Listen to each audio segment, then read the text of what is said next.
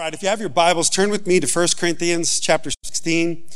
1 Corinthians 16. I'm going to read to you. It's very simple. In fact, what I would love for you to do to honor the Word of God this morning, would you do me a favor? Would you stand to your feet for the reading of the Word of God? Let's honor those. I think sometimes we forget that there was real people that sacrificed real lives so that you and I could read this Word. And how many times we take it for granted. So I always feel like it's a good time to honor. And besides, today, it's really short. I got 2 verses for you. 2 verses. We're going to talk about verse 13 today. Next week, we're going to talk about verse 14. Are you ready? Paul, the great apostle Paul, speaking right into the Corinthian culture, says this: be on your guard. Stand firm in the faith. Be courageous. Be strong. And do everything in love. Is that simple? I feel like I could drop the mic right now and walk off the stage and we'd be good. But I believe that God has a word for me. So put your hand on your heart. I want to pray for us. Father, I thank you for your Holy Spirit here with us this morning. Thank you for your presence. I sense your presence is here.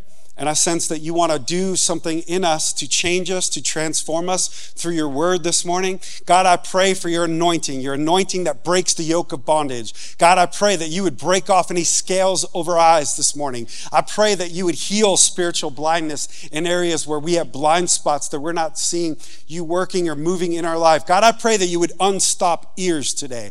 God, that those who would say, I haven't heard God speak to me, he doesn't speak to me, I rebuke that lie in the name of Jesus. And I say, God, open up ears today so that your word could penetrate not just our ears, not just our minds, but God, I pray that your word would go deep this morning. I pray that it would be like a seed that would be implanted in spirits that would take deep root, God, and it would begin to grow and water through the power of your Holy Spirit. God, this is your service. I give it to you. I am fully dependent upon your anointing and your presence to speak through me this morning. So we give you this time. We honor you this morning. And God, we also lift up the nation of Israel to you. Father, we pray for the nation of Israel. God, we lift up your chosen people, your nation, God, and we pray, Father God, that you would protect them. We pray for the peace of Israel. God, we pray that you would give Prime Minister Netanyahu wisdom, supernatural wisdom, direction to lead his country. And Father, I pray mostly that you would open the eyes of those who don't see Jesus as their Messiah. Father, I pray that you would use this as an occasion to open hearts and minds, that people will have an encounter with you, Jesus. We pray for Palestine, that they would have an encounter with Jesus, that Jesus, you bring peace everywhere you touch. In Jesus' name. And all God's people said, amen, amen. Give somebody a high five as you're sitting down.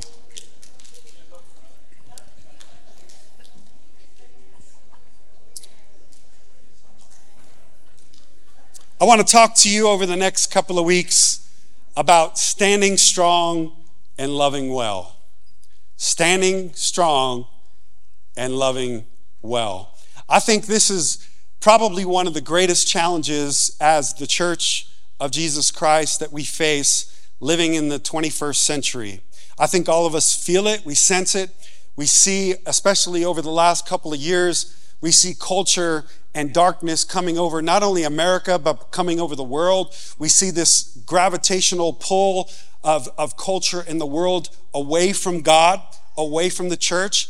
And as a pastor, what concerns me is I see culture affecting the church as much as we're affecting culture. And yet, what do? We're going to gather around tables this coming Thursday to celebrate Thanksgiving, and I love that. I'm glad that you're going to stuff your face with turkey and you're going to get a tryptophan coma and you're going to take a nice big fat nap watching the Detroit Lions lose. Maybe they'll win this year. They're pretty good. And you're going to stuff yourself with, just all the good food we're going to eat. Hopefully you're going to get some cranberry out of the can with the ridges. Hopefully you're going to have enough gravy. I remember when I was a kid watching Tom and Jerry. How many of you remember Tom and Jerry? I remember watching Tom and Jerry in this episode where this dog, is kind of messing with Jerry and he says, I want more gravy. And he beats him up. He's like, get me more gravy. Until finally they get him back and they like strap him down to a table and they bring in a funnel and a big can of gravy and they just say, here you go. And they give him all the gravy. That's me, man. Give me the gravy. I'm ready for it. It's going to be fun. And, we're going to be with family. And oftentimes we're around family that we're not around. And we're going to be around family members that maybe know Jesus, follow Jesus, believe in his word. But we're also going to be around family members that don't and have different ideas about life and how to live and different lifestyles and the way they live. And throughout the holiday seasons, we're going to go to work parties, and we're in our schools. We feel it, how everybody thinks differently, and religion and God is being pushed out of schools. It's being pushed out of the workplace. It's trying to be pushed out of government and our country. And yet this country was founded on in God we trust. And I think if we're going to get back to that, the church is going to have to rise up and be the church. The church is going to have to learn how to live in the tension of standing strong in our faith, standing strong for the truth, and yet loving well. And we all see it, right? We see it happening in America. We see it happening in churches. Some churches have embraced the grace movement. And I'm all about grace. But if you get too far on the grace side, we could start excusing sin and saying that there is really no heaven and hell. And by the way, we don't even need the Old Testament. We just need the New Testament. And it's okay how you want to live as long as you confess Jesus. You can live in a homosexual lifestyle. You can cheat on your wife. You can look at porn. You can live however you want because culture says that's okay. And when the church starts saying it's okay and we start lowering our standard from what God's standard is in his word of God, and we start getting into sloppy and messy grace, there's something wrong with that. And yet on the other side of that coin over here, we have the people that say, no, we need to stand in truth. And pastor, you just need to give it to them straight. You need to tell them you're going to either turn or burn. You either turn to Jesus or you're going to hell, in a handbasket. And our country's going to hell in our handbasket. And we can get on social media and Facebook and rant and rave about all the craziness that's happening in our world. And we can tell people how wrong they are and how they're going to hell. And in the same way that we are annihilating the people that need God and need hope the most. And so where do we fall, man? This is it's like an Oreo cookie. You can have just the chocolate, no good. Just the white, man, too sweet. You need the nice combination of both, right? Right in the middle, there's a sweet spot. It's called standing strong and loving well. Yet how do we do that? How do we feel that tension? There's a couple of quotes about this that I thought are really pertinent. One is by a man named Warren Wiersbe. He says this: truth without love is brutality, and love without truth is hypocrisy. I want to say that again. Truth without love is brutality. Love without truth is hypocrisy. Another man that I respect, a former pastor, God rest his soul, Pastor Timothy Keller, pastored in New York City for a long period of time. He says this, I like this too. He says, love without truth is sentimentality. It supports and affirms, but it keeps us in denial about our flaws. Truth without love is harshness. It gives us information, but in such a way that we cannot really hear it. And I wonder, why is the church, why are we the Jesus people, why are we the people that were commissioned by Jesus himself to go into all the world and make disciples of all nations, baptizing them in the name of the Father, Son, Holy Spirit, and lo and behold, I will be with you to the end of the age. And he gave us that promise because he gave us the gift of his Holy Spirit. And when he gave us the gift of the Holy Spirit, he gave us the very empowerment to live like Jesus and to love like Jesus. And yet, where is that love? Where is that life? Where is that compassion for people instead of telling them the truth, but in the same time we're marginalizing them away from the very thing that they need the most, which is the love of God. But yet we could also err on the side of loving people so much to excuse away their sin and tell them it's okay and you don't need to change. We just accept you the way you are. And we do. But Jesus accepts us the way we are. And when we get a revelation of how much he loves us and what he did, the sacrifice that he paid for us, I have no other response to say than, God, in return, since you gave it all for me, I'm going to give it all for you. And I'm surrendering my life to the one who surrendered his life so that I could be saved, set free, delivered, bought by the blood of Jesus, forgiven and free, so that I could be the person that you made me and created me to be. And so how do we do this? How do we live in this tension of culture pulling at us and affecting us the way we think and confusing us? And I think there's no better example in the Bible, and I want us to take a look at what I believe is one of the greatest examples of some men that lived in a culture much like ours, in fact, way worse than ours. It makes our culture look good, but is the Babylonian culture. And the man is Daniel. And in the book of Daniel, Daniel is a prophetic book. It's actually a history book and a prophetic book. In fact, the account of Daniel, you can go through and look at other history books, and history books will back up the account of Daniel. But Daniel isn't just history. It isn't just what God has done in the past. It's a prophetic picture of what it looks like to live in a culture and to stay strong in your faith, to stand up for the truth, yet love well, and have influence into a culture that is not like ours. And so we're going to take a look at Daniel, and I want to read to you in Daniel chapter 1, the first 10 verses, just for us to get an idea of how much our culture is shifting away from God. And when we look at the parallels between the Babylonian culture and the culture that Daniel and his friends were exiled into, they were actually taken as hostages. Because how many of you know this? That God prophetically warned the nation of Israel several times through his prophets. And after so many years, God, you know what? God is so gracious with us, isn't he? He gives us so many chances.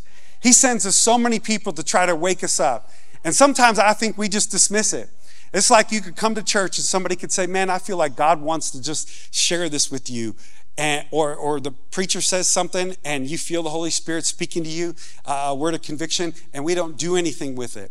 Well, that was what was happening with the nation of Israel. God had sent his prophets to them and said, listen, you have started to serve other gods. You've started to allow this mixture of culture and me, and that doesn't work for me. I'm a jealous God. I'm a one man, like you worship me or you worship them. Joshua would say it this way. He'd say, man, serve either God or serve the other gods, but choose this day whom you serve. And I love the conviction of Joshua. I think we need to get to the place where we say, as for me and my house, we will serve the Lord. And so just like that, you got to choose. You got to choose who you're going to serve, what you're going to give your time to, what you're going to give your money to, how you're going to spend your life, how you're going to think, right? The friendships, the relationships that we have, all these things, they matter. They matter to God and us. But look at Daniel chapter 1, verse 1. God had warned the nation of Israel. They did not repent and turn back to God. So finally, and this is what you'll see happen in your life, when you do things enough on your own, when you say, God, when we do our own thing and go our own way, make our own decisions for our life, we choose how we're going to spend our money, how we're going to live, how we're going to do marriage, how we're going to do family. Finally, God says, if that's the way you want it, fine, I'll let you have it your way. And he removes his hand of blessing and protection off of us. And when that happens, we get punished by our own bad decisions.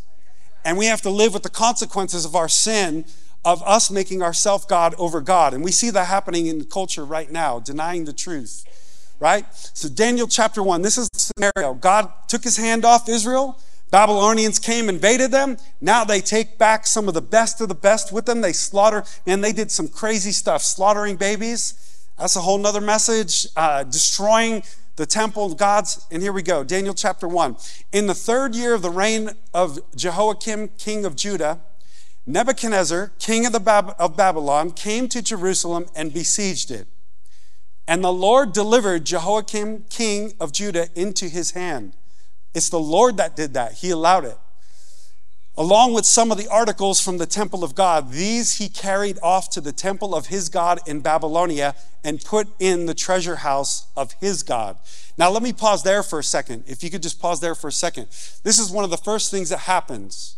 Culture will take what is holy and sanctified by God, and he will defile it by making it ordinary.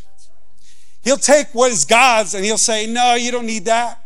You could just put it in the rest with all the other gods. You could serve God, but you could live like this, and you could follow other ways of the world. And what happens is we get a mixture, and when we get a mixture, we defile what God said is holy. You have to understand your body's a temple of the Holy Spirit. There is the Holy Spirit living inside of you. The same Spirit that rose Jesus from the grave. And holy cannot stay with secular. Those two things can't mix. And when we see this happening, even in the church, it is defiling the very holiness of God. I think we need a restoration of the holiness movement. I think every time God wants to wake his people up, he starts with the church first. He starts with judging his people first and testing them first. And I believe God is doing something in his church in this hour that he wants a holy church to return to. He wants a church that is going to be light. It's going to be salt. It's going to stand for the truth. It's going to say, we will be a holy people. We will not allow our culture or the world to defile what God says is holy. In verse 3, it says, then the king ordered Ashpenaz, chief of his court officials, to bring into the king's service some of the Israelites from the royal family and the nobility, and young men without any physical defect, handsome, showing aptitude of every kind of learning, well-informed, quick to understand, and qualified to serve in the king's palace. Kind of like your pastor. Why are you laughing? That hurt my feelings. And he was to teach them, listen to this, the language and the literature of the Babylonians. See, this is what we're seeing happen right now. Our culture is trying to teach you a new language.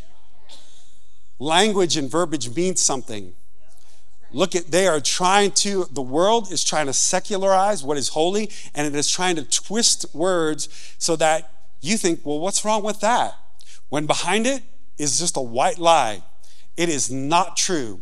I mean, you can decide your own pronoun, your own whatever you want to call yourself and take on names. But let me tell you, there's a language of this world that it wants you to adopt and take on and to label you and to label me. The other thing is the literature. Think about this. Every literature back then, it was books. Today, it's social media. It's what you listen to. It's what you watch. And this is why we have to be careful. We are immersed in a culture, in society that is trying to indoctrinate you with the ways of the world. It is trying to indoctrinate you with culture. And even the word Babylon, there's a spirit behind it. Remember, Paul said, we don't wrestle against flesh and blood, but powers and principalities of this, what? Dark world. There are powers of darkness in this world. In fact, Jesus would say of the devil who is our enemy, he called him the prince of this world. So what does that tell you? It tells you that there's a spirit on the world. In fact, when Peter would say to Jesus, when he asked him, he says, who do you say that? He says, you are the God, the Messiah, the Son of the living God. And Jesus says, well done. Flesh and blood did not reveal that to you. And then Jesus starts to tell him, I'm going to have to be arrested and go. And Peter says, no, Lord, never. And Jesus, he went from praising him to rebuking him. And he rebukes him and he says, get behind me, Satan. And that's confusing because you're like, well, was he calling Peter Satan? What's up with that? No, he wasn't calling Peter Satan. He was rebuking the spirit behind what Peter was saying. There is a spirit in this world that is a spirit of deception. In fact, the very word Babylon gets its roots from the word Babel, which means confusion. Think about that for a minute. The language and the literature of Babylon is trying to confuse you, the ways of the world. If there's anything that I could identify in the world right now as a spirit of confusion. There's a spirit of confusion that is trying to confuse even God's people, so that we don't know what's right, what's wrong, what is the truth, what isn't. And let me tell you something, that spirit needs to be broken in the name of Jesus. But there are two things when you think about Babylon. Babylon, if you go back into the Old Testament in the story of Babylon, it was man's attempt to get to heaven on their own power, in their own strength, in their own mind. And God confused the language. That's where we get the name Babel, because there was confusion over the language. There is so much confusion over the language and literature going on in this world, and the spirit of Babylon is still loose in the world today. Verse 5, and the king assigned to them a daily amount of food and wine from the king's table, and they were to be trained for 3 years, and after that, they were to enter the king's service. Let me just say one thing about this briefly. The king's food and wine, There is even a spirit in the world that wants to lull us to sleep with the pleasures of this world. And if we allow ourselves, we'll get so caught up eating the good things of the world and feasting on the good things of the world that it will just lull the church to sleep enough where we'll just get enough good food in us, enough good wine in us, where we just get a little sleepy. And when the church falls asleep, man, that's when bad things happen. That's when we lose our watch. We are called to be watchmen on the wall. We are called to be the light. We're called to be the salt. In verse 6, and among those who were chosen were some from Judah, Daniel, Hananiah, Mishael, and Azariah. Shadrach, Meshach, and Abednego. Thank you, VeggieTales. How many of you remember? Come on. Shadrach, Meshach, Abednego. First thing I have for you is if we are not going to bend to culture, we have to be on our guard. Be on your guard. Paul, speaking to the church in Corinth, first thing he says is be on your guard. Some translations say, wake up, stay alert. And I think one of the greatest things the culture will try to do is, like I just mentioned, is they'll try to just kind of lull you to sleep with entertainment, with enough like of the ways of the world. I mean, I love sports. I love movies, man. I'm not anti-social media. I enjoy all that stuff as much as anybody else does. But when that stuff starts consuming a majority of our time and our resources and our life to where we don't even have time to serve in the church anymore, you know how many times I'm getting tired of hearing that as a pastor. I'm like, no, you actually have time. If you would take inventory of your time, you would see where you're spending most of your time. And you have to ask yourself, what's most important in my life? What do I value the most? If I value God and worshiping Him, then He's going to be first. As for me and my house, we're going to serve the Lord. That's going to be first. Everything else falls in line after that. God says, you put me first, everything else just seems to fit in your life when you make priorities right. But Paul is saying, listen, you got to be on your guard. Like, this is an all-out war. This is an all-out assault. Jesus would say it like this. He would say, the kingdom suffers violence and the violent take it by force. What he was saying is that he was talking specifically about John the Baptist, who was commissioned by God to be a forerunner to Jesus, to help people repent of their sins so their hearts could be open to receive the gospel, the good news that Jesus was bringing. And so John the Baptist had an important role to play in people coming to Christ and putting their faith and trust in Him as the Messiah. And what happened? They threw John in prison and ended up beheading him. What does that tell you and tell me? It tells me that we're in danger when we step out into the things that God has for us. When you actually start taking your faith seriously, I can guarantee you this. You're going to have an enemy that's going to try to take your head off.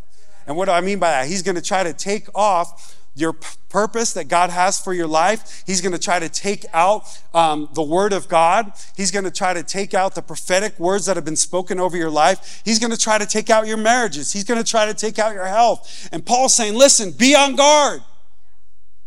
Man, there's someone that's after you. The world is trying to pull you away from God. We feel it, right? You step out these doors and you feel the tension, the gravitational pull of the world on your soul, man. From advertisements to the billboards to turn on the radio to social media, you name it, it's all trying to pull you away from God, because we know that Jesus said, I've come that they may have life and have it to the full. And yet we have a real enemy that wants to steal, kill, and destroy that very life that Jesus died to give you. And so he's trying to pull you away from that life. Paul's saying, be on guard. I love how it's said in Proverbs. Listen, you got to listen to this. This is so good. Proverbs chapter 4, starting in verse 20. Now, this is King Solomon, the wisest man that ever walked on the earth. And he's writing a book of wisdom, and he's writing it as a father would to a son. And I think this is beautiful. I think of it, I want you to think of it like this. The Father God loves you so much that He wants to give you some straight up supernatural wisdom that is going to help you navigate how do you live life right now. How do you navigate this tension between the world and the pulling of the world and trying to follow God with your whole heart? He says this, my son, my daughter, pay attention to what I say. Turn your ear to my words. Did he say, tune in to Fox News? Tune in to, wherever, you subscribe to email, Twitter, X, I know it's not the little birdie anymore, whatever it is. Thank you, Elon Musk. I don't know. All I know is there's a lot of things we give our ear to. And God is saying by the power of the Holy Spirit, listen, I want you to tune into me. This isn't time to tune out. This is time to tune in. You need to be on guard, man, about what you're listening to, what you're exposing yourself to, what you're reading, what you're looking at, because all those things, if we don't guard them, they're getting in. Your eyes are the gatekeeper, your ears are the gatekeeper, and your mind, once it gets into your mind, it starts to work its way down to your heart. And he would go on to say this in verse 21. Do not let them out of your sight, meaning God's words. Keep them within what? Your heart. In fact, David would say, how can a young man keep his way pure?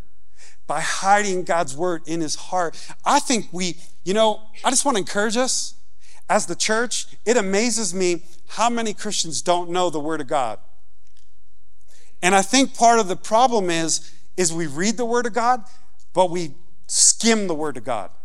We've gotten so used to fast, like looking at reels, jumping from one thing to another. We've gotten so used to multitasking. Our version of reading the Word of God is playing the Word of God on our YouVersion Bible app while we're making dinner, while we're cooking something, while we're on our way to work, and we're not really doing what the Bible says, which is meditating on the Word of God. We've lost the art of meditating on the Word of God. That means filling not just your mind, but your soul, your spirit with the very words of God. I wonder if we started reading the Word of God like it was medicine to our soul, like it could bring health to our bones. If we actually believe the power of the Word of God, that it has the power to separate soul and spirit, dividing even our thoughts and intentions, right? That it was used like a doctor going in, doing heart surgery, digging out the sin, digging out the bitterness, digging out the unforgiveness, digging out our false desires for other things. But if we would just get in the Word of God and start to read it, and not just read it, close the book and get up and get on with our day, but we just open it up and say, God, what do you want to speak to me? God, I want your word to go deep within me, and start to not just read scripture, but what if we spoke scripture? What if we spoke it?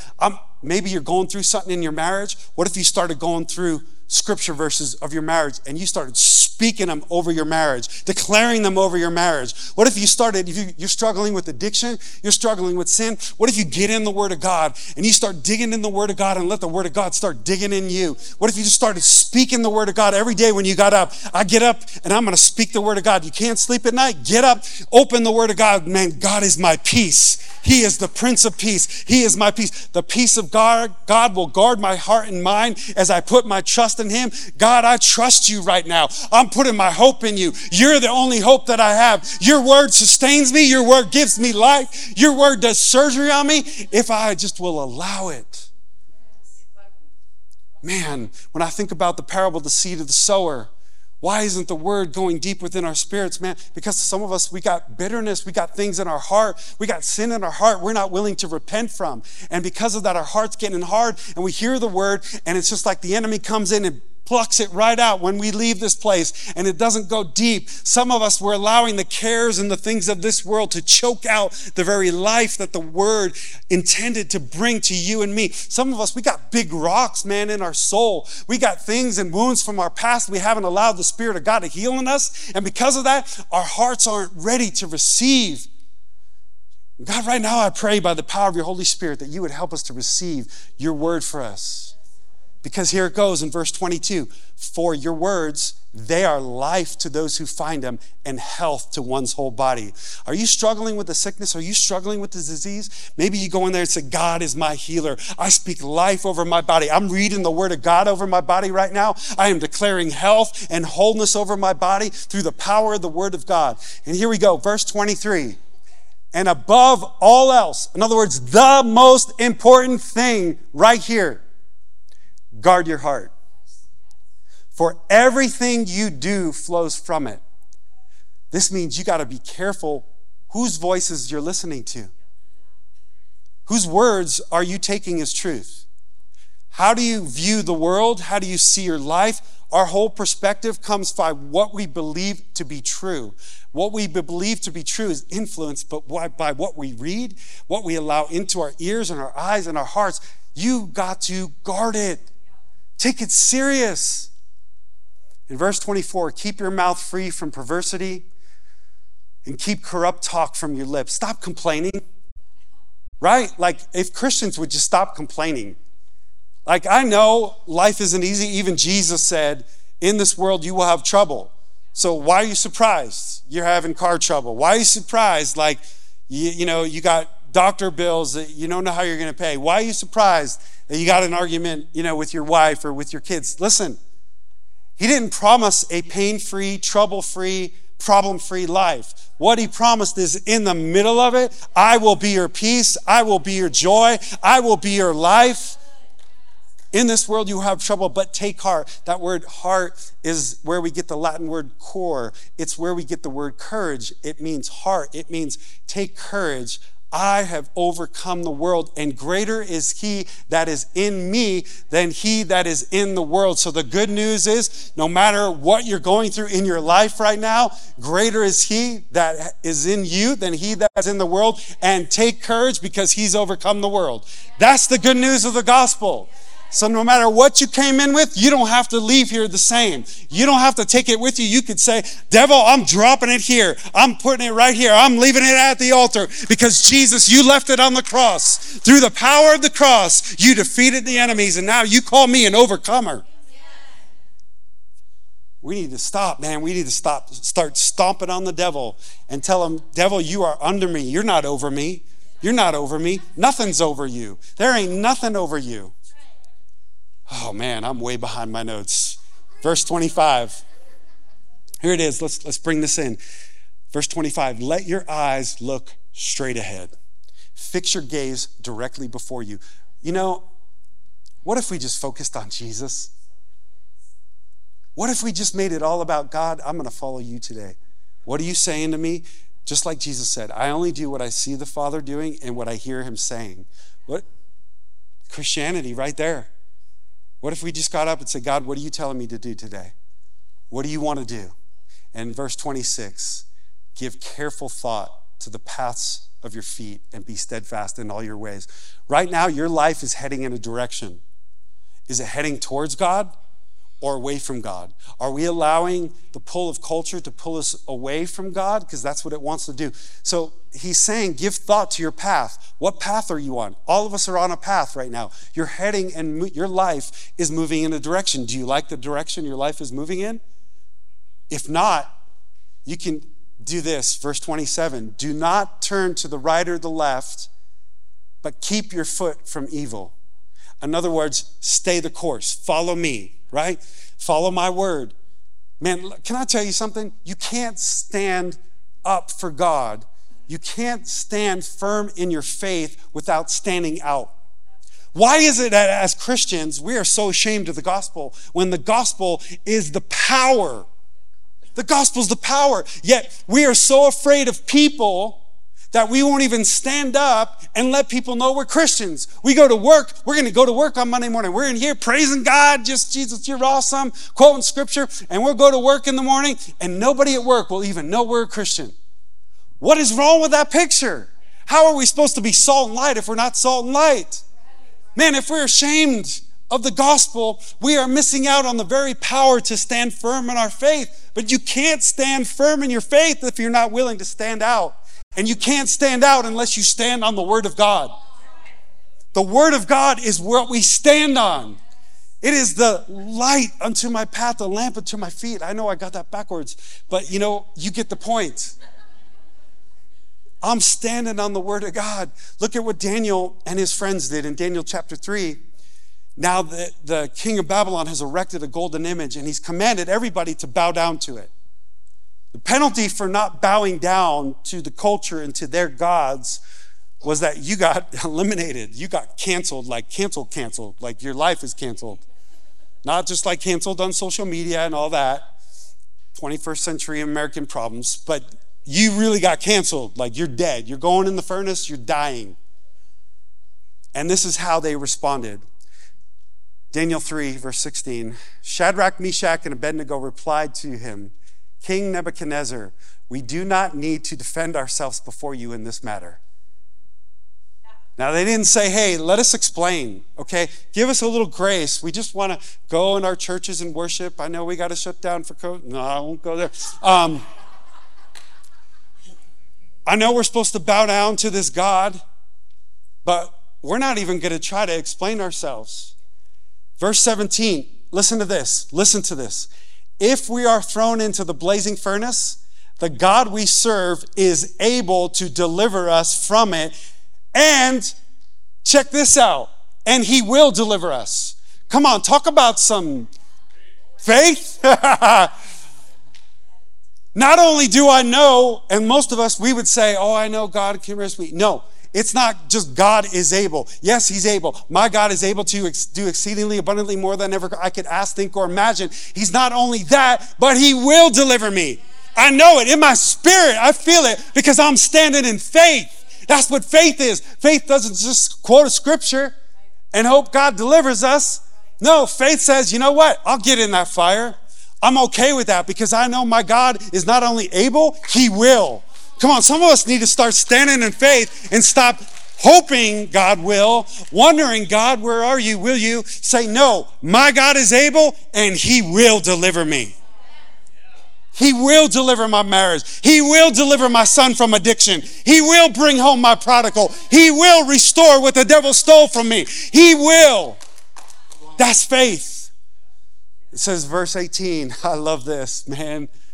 But even if he does not, how many of us land there? That's next level faith. It's one thing to say, man, I believe God can. It's another thing to say God can and he will. It's a whole nother level of faith to say, but even if he doesn't. We want you to know, Your Majesty. Look at the honor. We want you to know. World, we're putting you on notice. This is the church.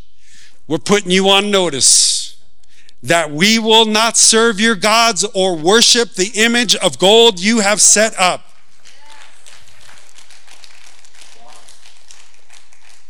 Even if he doesn't. And I don't know how many of you know the story, but 3 men, they cranked the furnace up even hotter. They said, oh yeah, you believe that much? Let me tell you something. When you start taking a stand for faith, culture's going to start cranking it up. Your friends are going to start cranking it up. Your workplace will crank it up. The devil will crank up the heat in your life. And yet, faith must be tested. See, we don't get this. Come on. The testing of your faith is what produces perseverance, and let perseverance finish its work. None of us want to stay in the fire. We want to compromise and get ourselves out. Out. Don't want none of that. I'm just going to stay out of that conversation. I'm just going to keep my faith private into myself. I'm going to go into my cabin and I got my gun, my Bible, I got my guns, my God, and I'm good. And God said, nah, man, you can't take a barrel and put it over the lights. You can't do that. I called you to be salt and I called you to be light. If you lose your light, if you lose the saltiness, man, maybe everything, the shift that we're seeing, the hard right in our culture is a direct result of the church putting a barrel over us. Getting in the church, staying in our nice, comfortable confines of with other people that think like us, talk like us, and act like us so that we can feel better about ourselves. But then we go out there and we pretend like we ain't even Christians. See, standing for faith means I live out my faith. This is the problem. You could stand up for the truth, but not live out your faith. Like I could believe all the right things here, but if I don't let it go from here to here to here and here, something's wrong. That's why next week we're going to live out our faith. We're going to give generously so that we can take it and not just keep it amongst ourselves. We're going to take it and bless people that are hurting during the holidays. We're going to be the hands and feet of Jesus. We're actually going to put our money where our mouth is, and we're going to worship Jesus not with just our mouth, but our pocketbooks, and say, God, we're going to give to you so that we can be a blessing, so that we can be light and salt to a community that needs to know the love of Jesus. It's where the rubber meets the road. In fact, James would say faith without works. In other words, you can talk about your faith all you want, but I don't really believe that you believe it until I see it in your life. I think the world is tired of hearing Jesus loves you. I think they're saying, church, show us. Show us. Take the bumper sticker off and show us the love of God. Paul said, you're ambassadors of Jesus. We have been commissioned. Jesus said, I'm going to leave the earth. I'm going to put my spirit in you. And now you're going to be my representatives on the earth. I want people to call you friend of sinners. How many prostitutes you hang out with this week? How many shady people I love. My friend, Pastor Dave Patterson of the Father's House, who's like a pastor to me. He told me, he said, look, every pastor should have a couple of shady friends they hang out with. I think he's right. I think we get I love community. I love the Christian community. We need this, all right? Let me establish that. We need this. But when this becomes so much that we forget about the people that need this, and we're not including them, like when we get so worried about sitting by our friends at church and forgetting about the people that today are here for the first time, and we don't recognize them, we don't see them, are we being the hands and feet of Jesus? Are we representing Jesus well? I don't know, church. Let me tell you. I know I'm throwing some heat at you. Let me throw in a joke to just soften it up a little. How many of you love a good Boudreaux joke? So Boudreaux, he's in southern Louisiana, and he grew up a Baptist all his life. And every Friday night, he comes home from work, he cracks a beer, he grills some venison steak on his barbecue. And so during Lent time, which there's a lot of Catholic people in Louisiana, so during Lent is 40 days where on Fridays you can't eat meat. You can only eat fish or something. So every Friday night he comes home from work, throws some venison steaks on the grill, and the grill, man, is smelling. And all his neighbors who are Catholic, they're all smelling the smell. They're like, man, this is driving us crazy. This goes on for a couple of weeks. Finally, those good Catholics, they go to their priest and they say, hey, can you help us with something? This man, Boudreaux, on Friday nights, he's just grilling these venison steaks. It's driving us all crazy. We're about to sin. Help us, priest. And so the priest says, okay, I'll pay him a visit. So the priest goes out and he knocks on his door. It's a Friday night. The priest, he smells the venison steaks. He's like, dang, that smells good. So he goes, he says, listen, Boudreaux, he says, we got to stop this. It's Lent. He's like, are you a religious person? He said, yeah, I grew up Baptist. And so he said, well, you need to come to my church. And so he goes to the Catholic church. He goes through the catechisms and stuff, and he baptizes him, and he sprinkles him with water. He says, you was born a Baptist, you was raised a Baptist, but now you're a Catholic. And so he gets converted to Catholicism. And so the priest tells the neighbors, it shouldn't be a problem now. Everything should be good. They're like, yes, this is great. We don't have to deal with the smell of venison on Friday nights anymore. Well, sure enough, Friday night comes, Boudreaux gets off work, cracks himself a beer, and there's this aroma of venison steaks. And so they call up the priest and says, I don't know what's going on, but Boudreaux's still cooking those venison steaks. He says, all right, I'll go and check it out. So he goes, knocks on Boudreaux's door. Boudreaux's eating his venison steak. He says, hey, what are you doing? He's like, we told you we don't eat meat during Lent on Friday nights. He's like, oh, no, I'm not eating meat. He's like, let me show you. So he brings him over the grill, and he's got this little shaker bottle with some water. And he says, let me show you, priest. He's sprinkling the venison steaks. He says, you was born a deer, you was raised a deer, but now you is a catfish.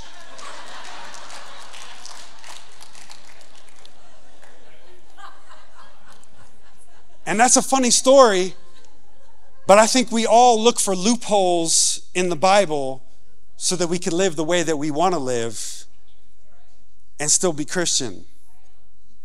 And I'm telling you, the world is looking for people that live with conviction, not compromise. And if the church would start to have conviction about our faith, conviction, man, we've lost the art of conviction. Conviction is, I believe God's word. I not only believe it, I believe he will do it, and I'm going to act like it's done. And I'm standing up for what I believe. I'm standing up for the truth of God, and I'm not going to compromise. Man, we need to stop compromising the truth of God, because there's power in the word of God when you stand up. And if we're going to do that, my last point is this. We need to be strong and courageous. Paul gave us the formula. Guard your heart, stand strong in the faith, and be strong and courageous. Strong and courageous. I was thinking about being strong and courageous because for most of us, it's intimidating, right? It's intimidating to live out your faith and have other people judge you, criticize you, tell you you're a fool.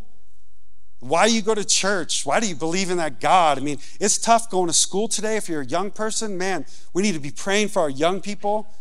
But it reminds me of another time in Israel's history where the Assyrians were going to invade Israel.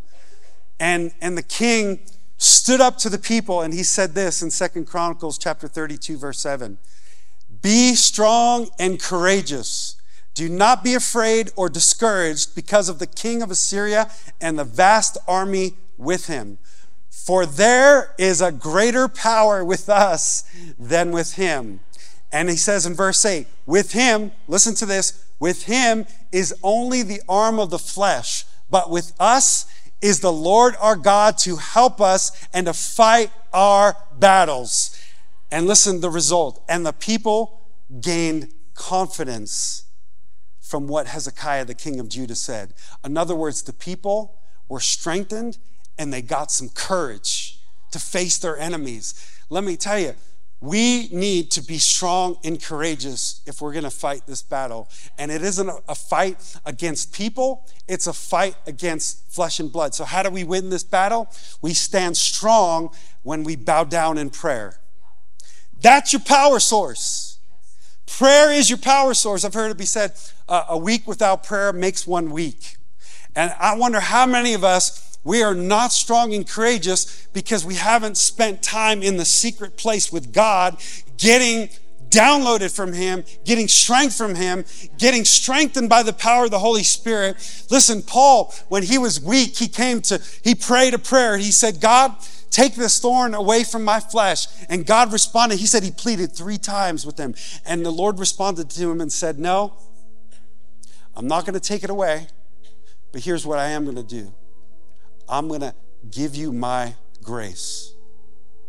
Grace is the supernatural empowerment of God. And Paul said, oh man, this was a game changer for me. When I finally understood that it's okay for me to be weak, because when I'm weak, I learn to be sufficient on the supernatural power of God. And when I do that, that's when I'm strong. I'm not strong by muscling up. Got this. God, I'm going to be strong, be courageous. It's realizing I am nothing without you, God. I need you. I cannot get up today. I can't do a thing. Jesus himself would say in John 15, he says, you could do nothing apart from me. But if you abide. The Bible says the secret to Daniel's success was that he prayed 3 times a day. He knew that if he was going to stand up for his faith, if he was going to stand and be strong courageously, he needed to bow down in prayer.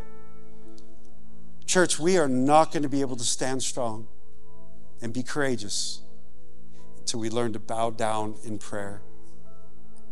The last thing that I want to remind us is this. When you stand up for Jesus, Jesus stands up for you. There was a man named Stephen,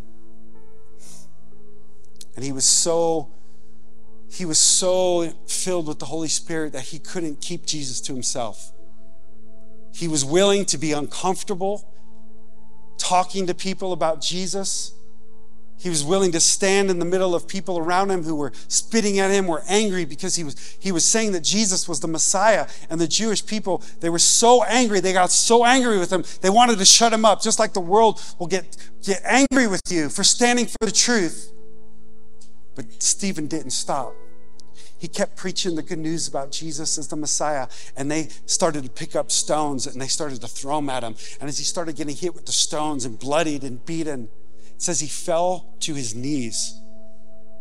And as his final moments on the earth, it said as he was slowly dying from being beaten with the stones, it says that he looked up and he saw heaven open and he saw the Son of God, Jesus, standing at the right hand of the Father, not seated, mind you. He said, that's my son standing up for me. I'm going to stand up for him. And Jesus stepped off his throne and he stood up in honor of what Stephen was doing. And I know that in his final moments, he didn't feel a thing. I just know it in my spirit. The angels surrounded him and strengthened him. until he went home to be with the Lord. But I'm telling you, when you are willing to stand up for Jesus, he's interceding. He's praying for you. Actually, right now, the Bible says, interceding for you at the right hand of God. But when you stand up for him, he says, I'm going to stand up. I'm going to be right by you. I'm going to send you the Holy Spirit, the Paraclete, who's going to be right by your side. Put your hand on your heart. I want to pray for you. Father, right now I pray by the power of your Holy Spirit. How many of you, by a show of hands, would just say, I want to be strong in my faith. I want to stand up and be courageous for Jesus. Right now, Holy Spirit, would you come? You see the hearts of your people. God, we admit to you, we are nothing without you. We need your Holy Spirit to come and give us strength to go to school tomorrow and be the light, to go to work and not be ashamed of the gospel of Jesus Christ. I pray that you strengthen your people. Holy Spirit, come right now in power. Let your presence breathe on your people. Now, I just want to ask for those of you who are here, maybe you've never surrendered your life to Jesus. You aren't a Christian. You came with a friend. Maybe you're not even sure why you're here. I can tell you, God knows why you're here. But I want to tell you, this man, Jesus, not only is standing at the right hand of God when we stand for him, but Jesus was nailed to a cross, brutally murdered, surrendered his life so that you could be forgiven and free of all your sin, past, present, and future. And let me tell you something. Not only does Jesus stand in the throne of heaven when you stand up for him, but if you don't know Jesus, this is something you need to know about him. That Jesus, when he was on the cross, there's this little wooden platform at the bottom of the feet, and it was there to be able to push yourself up so that you could actually breathe, because part of the brutality of crucifixion is that your lungs would begin to fill with blood and water, and you would suffocate on the cross because you couldn't get enough oxygen in your body as your body started to droop from the weight. And Jesus, with one of his last words that he would say, he would push himself off with the little bit of strength that he had, just enough so he could stand up one more time with his arms outstretched, and he would say, "It is finished." And with those words, he took his last breath and died. And he said it, meaning that your sin is canceled, the debt of your sin that you have is finished. It's done. There's nothing separating. God loves you. And if you're here today and you want to receive that love, you want to receive that grace, I want you to just slip your hand up. Say, Pastor Lance, I want to give my life to Jesus today. He surrendered his life for me. I want to surrender my life to him. Come on, make a bold move. I'm telling you, you'll never regret this decision. Maybe you're online, maybe you're in Eureka, and that's you today. You can say a prayer. The Bible says that we confess with our mouth and believe in our heart that Jesus Christ is Lord, that we shall be saved. For the rest of us, I'm wondering if you would just stand to your feet as we worship Jesus as we close. Come on, just lift your hands one more time. Jesus, we thank you. Thank you for standing for us. God, we worship you. We surrender to you.